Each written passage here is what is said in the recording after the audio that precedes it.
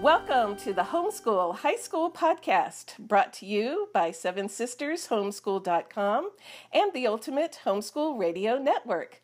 I'm your host, Vicki, and I am not here with Sabrina or the rest of the gang because we all happen to be doing interviews this morning. It was the first time we've ever had 4 interviews in one morning, and it's kind of weird, but fun. So I got the best one, I think. So we wanted to talk about what colleges are looking for in incoming freshmen. So if our homeschoolers wanted to apply to college, especially a state college, what are they looking for and how can homeschoolers prepare for going to a state college if that's their goal? And so I thought to myself, it would be really nice if somebody that's really in the know, like maybe in charge of undergraduate studies at a state college, if I could talk to someone like that. And then I thought to myself, your sister is associate provost at Murray State University in Kentucky, and she knows all these things, and so she could help us, and she's also an awesome person. So I invited Renee to take time out of her very busy schedule to chat with us. So let me introduce you to Dr. Renee Duncan, the associate provost of undergraduate studies at Murray State University in Kentucky. So Renee, could you tell us a little bit about you and your job there at Murray State? Hi, Vicki, and hi, everyone. I'm real excited to be here. So what I do at Murray State is I make sure, my whole job is making sure that the undergraduate education experience of our students is the best it could possibly be. So at any university, what you'll find is that the university is kind of divided in half. One half is academic, and one half is student support. Now, there are all kinds of other things as well, finances and operations, things like that. But for students, it's the academic side and the student support side. And so I'm over the academic side when it comes to undergraduate students. And so what I do is I work directly with academic programs. I work with my colleagues in student affairs to help design programs that will help students be successful at the university. I work with high schools in the community. I do all kinds of things, but the ultimate goal is to make sure that the undergraduate experience at Murray State is the best possible. And when I say best possible, I'm focusing on our students getting what they need to get educationally, but also their experience within the academic programs. Is that the best it could be? Yeah, that's one of the things I noticed when I visited down there at Murray, is it's such a friendly, supportive atmosphere.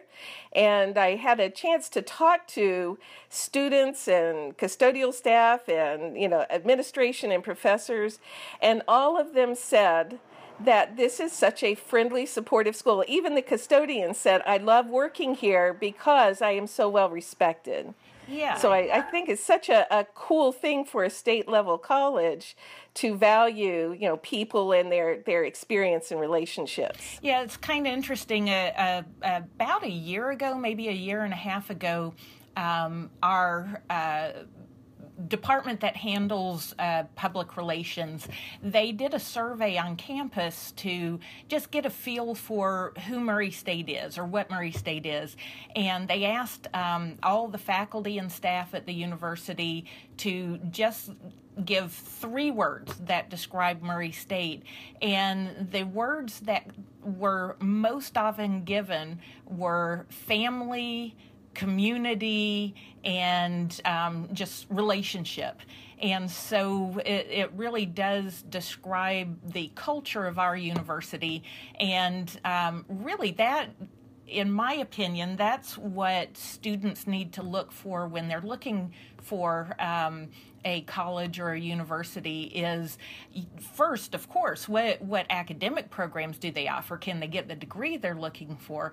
But what's it going to be like when you're at the university or the college? And are you going to be surrounded by cold people who are there for their paycheck and nothing more? Or are they going to be surrounded by people who are actually happy that they're there and like working with students? Which is really cool. So how on earth did you get your job? I mean, how many people are associate provosts of undergraduate affairs? So, well, I'm kind of famous for just stumbling into careers. So I started as, of course, an undergraduate student. So do you want to go that far back to my long and twisted story into associate provosthood? So you went to University of Maryland somewhere, and then Florida State. Yes. Yeah, so I got my undergraduate degree at University of Maryland, and then I went to Florida State University to get my doctorate degree. And I will say that, I don't know if you know this, but parents wrote me out of the will because I went to Florida State instead of University of Florida. I was going to have to mention that. Yeah. They'll still talk to me occasionally, but it's tough. Yeah. But anyway, so I have my degree, my doctorate in clinical psychology, and with clinical psychology, you have to do a residency or an internship after you finish. And so I went to the Medical University of South Carolina to do my residency. And then I stayed there an extra year to do a postdoctoral fellowship. And then from there, I had, in order to pay off the grant that covered my training, I had to agree to do a couple of years of teaching and research. And so I really kind of just stumbled into a job at Murray State University. And my plan was to do those 2 years and get back east. But what ended up happening is that this was such an amazing place that I never left. So I taught psychology for quite a few years, became the chair of the psychology department, did that for 10 years while I still taught, and then after that, the provost, who's the head of academic affairs, invited me to apply for the associate provost position, and I managed to actually get that job, and so I've been doing this for about 8 years now. So that's a really good story in helping young people who are thinking about career paths, that they tend to be long and twisty roads. Yes, indeed. And so even if a young person went into psychology, they may not go right into the field of practice only. And like I know you had practice, and you had an office and all those, but most of your career has been the academic part. Right. And I'll say too that before I majored in psychology, I had about 150 different majors because I couldn't make up my mind. I thought I wanted to be an elementary school teacher, and I luckily, while I was an undergraduate, I volunteered as a tutor for a young person and realized that that was not the field for me. And so that's something I think everybody needs to do, is to get hands-on experience, because the last thing you want to do is spend your whole college career focusing on something that when you get out there in the real world, you find out that you hate it. But I also want to add that it's okay to go into college not knowing what you want to be or what you want to do. That's part of the joy of the first parts of your undergraduate career, is getting exposed to different academic areas and different ideas. That's part of the general education goal, is to expose students to a bunch of different things. And so if you go in with that blank slate, that's okay. And you'll find something, and universities have people who it's their job to help students find a goal, find a major, find a career. And so it's okay not to know. Yeah, I think that's a really good point, is that I think most young people do actually switch majors at some point. And I know I had at least 150 majors myself before I really just, like sucked it up and said, no, really, this runs in the family. I need to go into counseling. So, yeah. So, and you're right, like most colleges do have like career centers, but being in the classroom with college professors, the research shows is those professors, if they're good relationally with the students, that they have more lasting impact than a lot of their high school education. Yes, yeah, and actually there's amazing research that shows that students who talk to their professors, even if it's just saying hey in the hallway, are more likely to be successful in college and satisfied with their college career than students who don't talk to their professors. And honestly, what my opinion, and this is just my opinion, that's one of the great things about the smaller universities, is that at the smaller universities, you are being taught by professors rather than students. And at the big universities, and I went to a big university and I got a fantastic education, but most of my classes were taught by graduate students. And that's fine. It's absolutely fine. But because we know how important that relationship with a professor, how that important that is, and for mentoring and just getting to know somebody who's in the field that you're interested in, we know that's so important. So why not go to a college or university where that's more likely to happen? Yeah, that's anybody that knows me has heard those words come out of my mouth a gazillion times. Not only the smaller schools, you're going to get more relational opportunities with professors, but also the importance of talking to their professors and not just showing up at class and then going home. So Right, exactly. So, Renee, if a student is applying to colleges and they want to make sure they're college attractive, let's go back. Let's say we've got a ninth grader. So a ninth grader is thinking, I want to go to a state college. I want that kind of education and those opportunities. So what would a high schooler need to do in order to be college attractive, especially to Murray State, but other state colleges? Yeah, so what you'll find is that at the big universities, they're going to be looking for really strong scores on the ACT or SAT or things like that. They want to see that you took a lot of coursework that focuses on college prep. And they're going to want to see a lot of activities like volunteer work and sports and clubs and things like that. So at the large universities, there's honestly, it's more competitive to get in. Yeah. At the regional universities like Murray State, these universities are created by the states to provide an education for people within the state as a whole. And so what you're going to find is that it's not as competitive. Now, despite that, the standards are still high, but it's not going to be as competitive for admission. So at the smaller universities, and this is public universities, I can't really speak so much for private universities.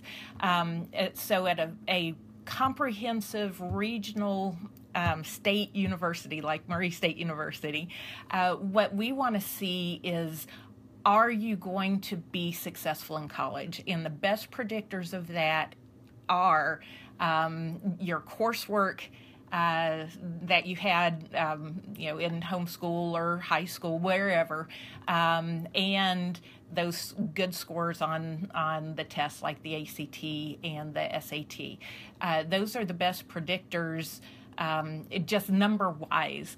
And so those are going to be the things that the smaller universities and colleges are going to be looking for. Now, does that mean that you don't have to get involved and do other things like sports or music or things like that?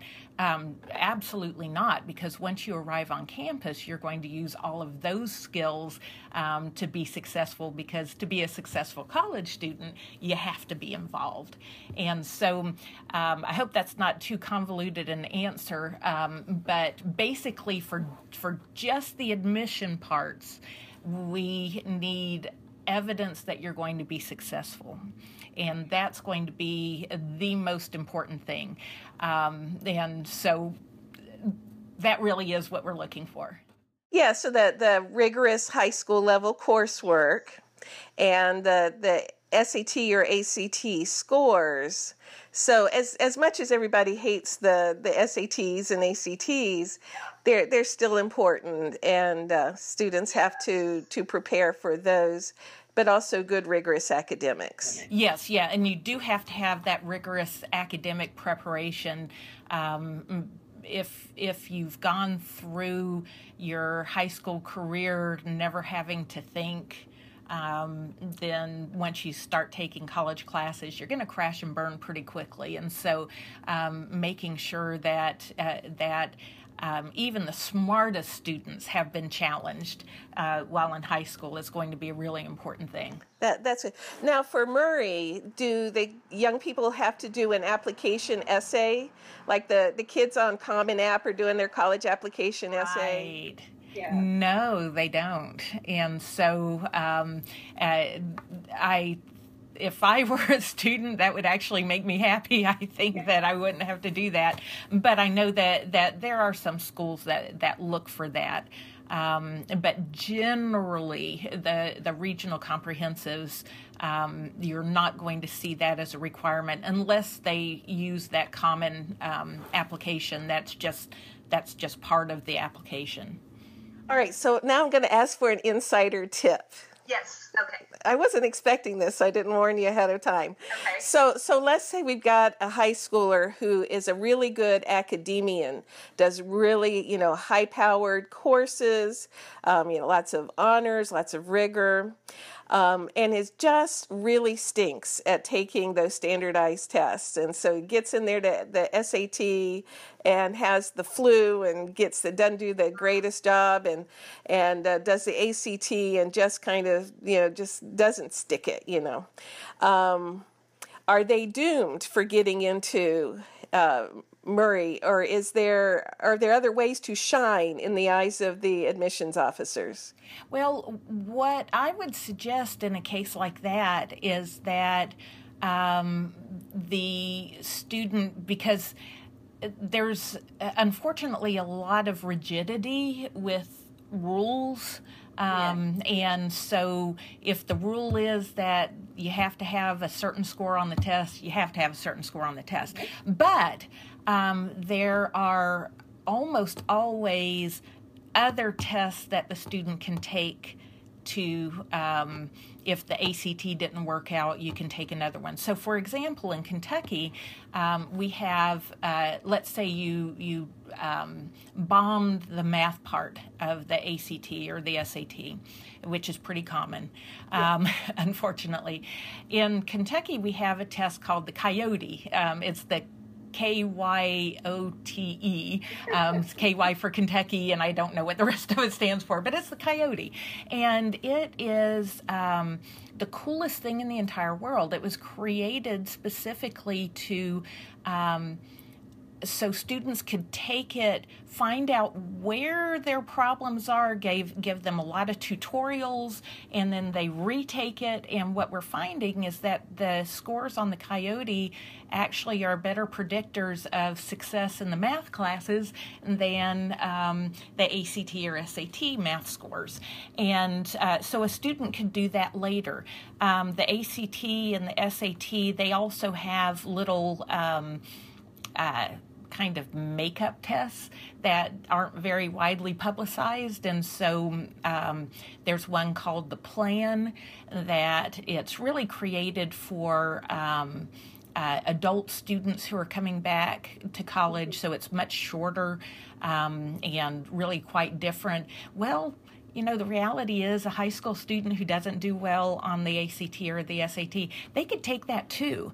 And because it's kind of a different test, they're more likely to show that they can be successful than with that huge, overwhelming SAT or SAT. And so there are ways to get around the rules, but those rules, they really are there, and we can be a little stuck with them. Yeah, well, and that's just part of life. Yeah. But the one thing that homeschoolers are good at is being creative and at working hard. So yes. Well, and another thing to keep in mind too is that at the regional comprehensives, the admission standards are typically not nearly as steep as with the large universities, and even more importantly, community colleges are typically what we call open enrollment, which means that pretty much anyone can go to a community college. And so you can start at the community college, you can spend a year there, or you can go ahead and get your 2 years of general ed done at the community college, and then it doesn't matter what your ACT or SAT are, and you transfer on into the university.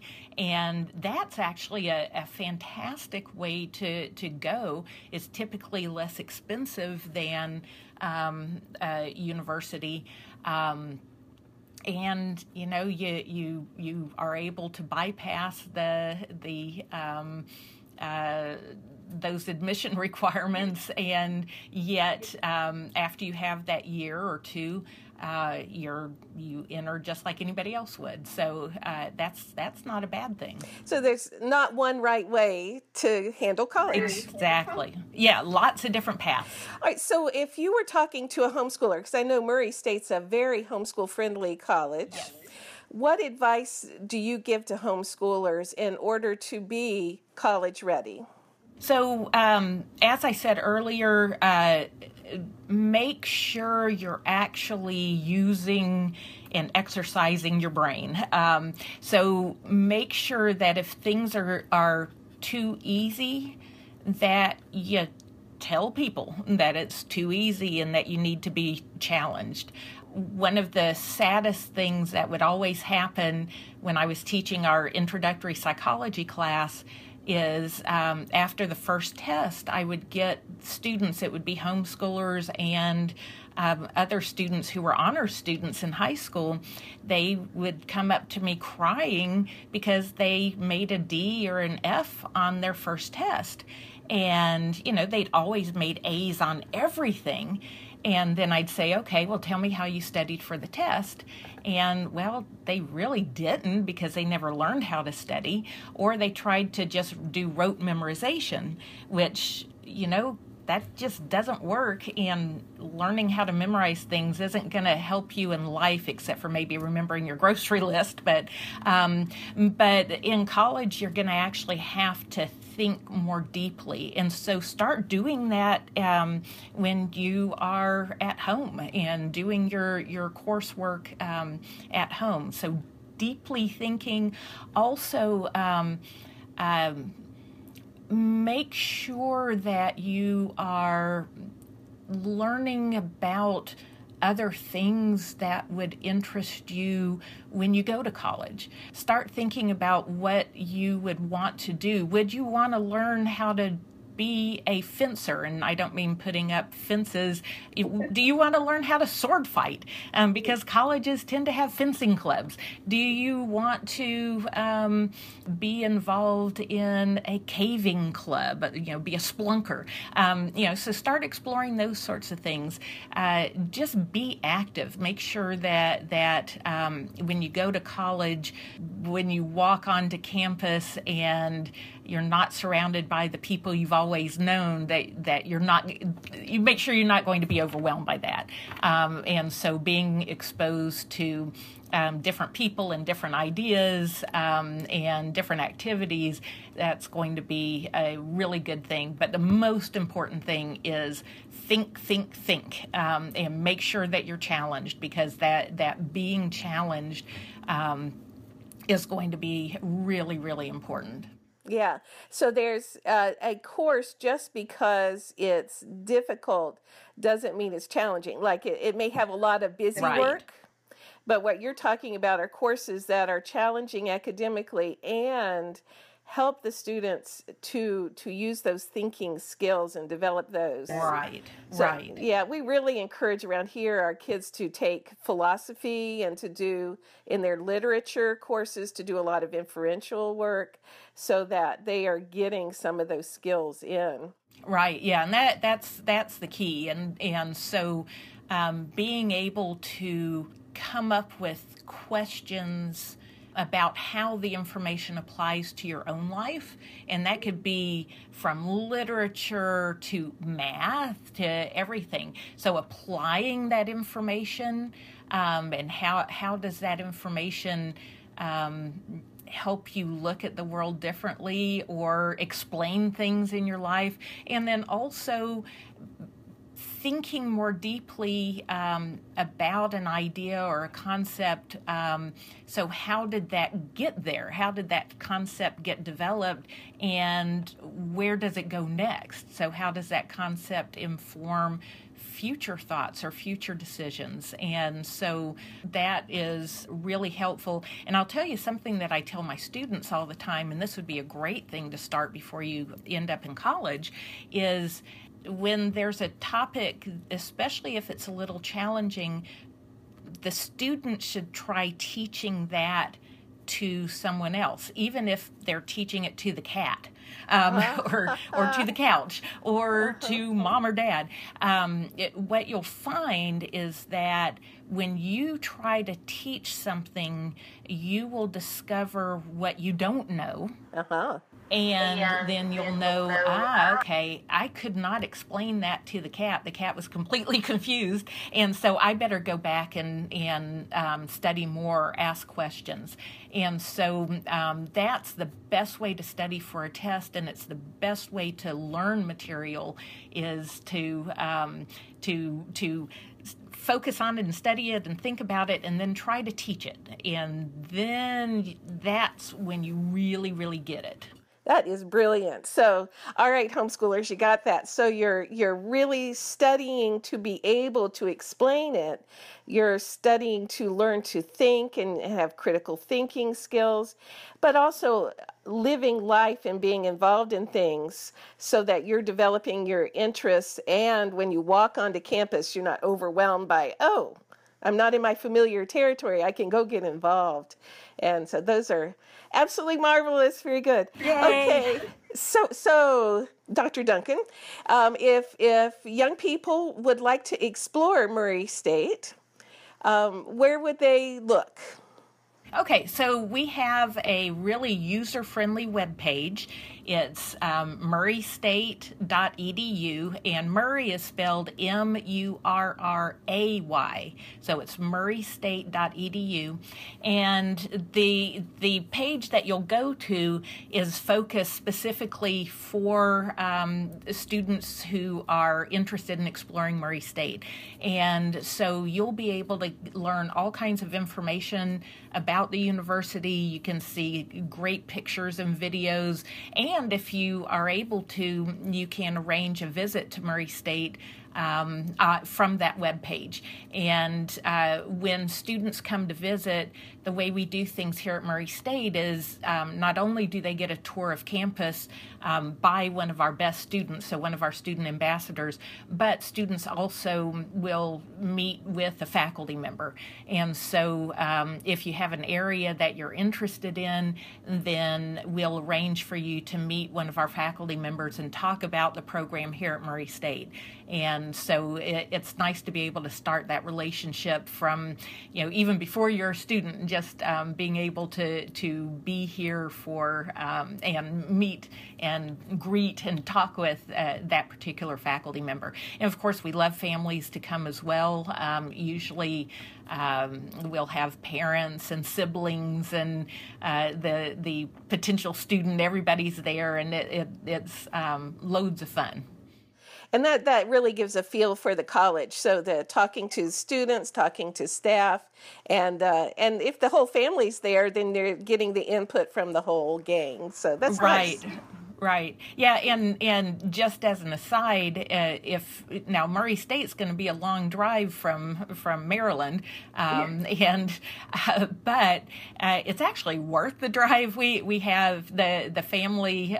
You can stay at the Land Between the Lakes, which is a beautiful, huge recreation area, and that's just 15 minutes away. And so you can go spend a couple of days there. Nashville, Tennessee is 2 hours down the road, so you can go get a little honky-tonk and then visit. So you can make a nice little vacation out of your trip. Now, Murray State University is in the far western part of Kentucky, so it's a long haul across the state of Kentucky, but it's an absolutely beautiful area. And one of the, I think, kind of unique things about this part of the state and this part of the country and Murray State is that the people in this part of the country are much more family and community oriented than back east. I really have been. That was one of the things that surprised me so much when I came here, is that our students are very, very family oriented, and so it's that culture is very strong. And also for your students who are very religious, Murray State has a lot of Christian communities, a lot of organizations.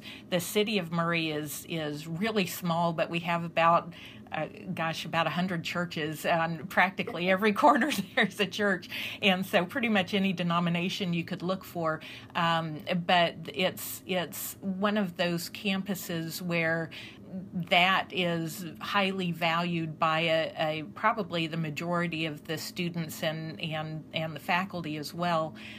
So that's can make students feel very at home and very welcomed as well, because they can start day one being involved in religious groups in addition to just the regular old college groups and college teams that they would want to be involved in. One other thing, just as an aside, that made me think, one of the other things that's really cool about Murray State is that we are a residential college designed university, and what that means is that each faculty member, and each staff member is assigned to a residential college. Now, for you and I, Vicki, we call them dorms. Well, we don't call them dorms anymore, and most universities have residence halls instead of dorms, but they're dorms. But at Murray State, they're residential colleges, and each residential college has a faculty member who's in charge, and each faculty and staff is attached to one of the dorms, and the students get invested in the residential college. And so each college has its own academic teams and sport teams and clubs, and so I'm a member of Regents College, so I'll go and do presentations and go to lunch and dinner with the the students over at Regents Hall, and so it's a really cool system. A lot of universities have copied our program. Are you still there? Lost the call. Hi, Seth Tillman, editor of the Homeschool High School podcast here. The host and guest experienced some technical issues, and unfortunately, due to their schedules, were not able to complete the interview. However, since there is not one right way to end a podcast, I've been roped into doing it for them. So here goes. Cue the music, me.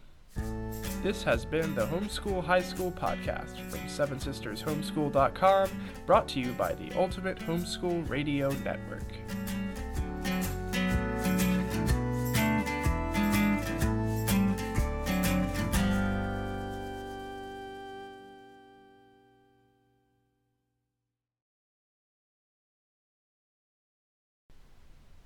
Hi, Seth Tillman, editor of the Homeschool. Hi, Seth Tillman, editor of the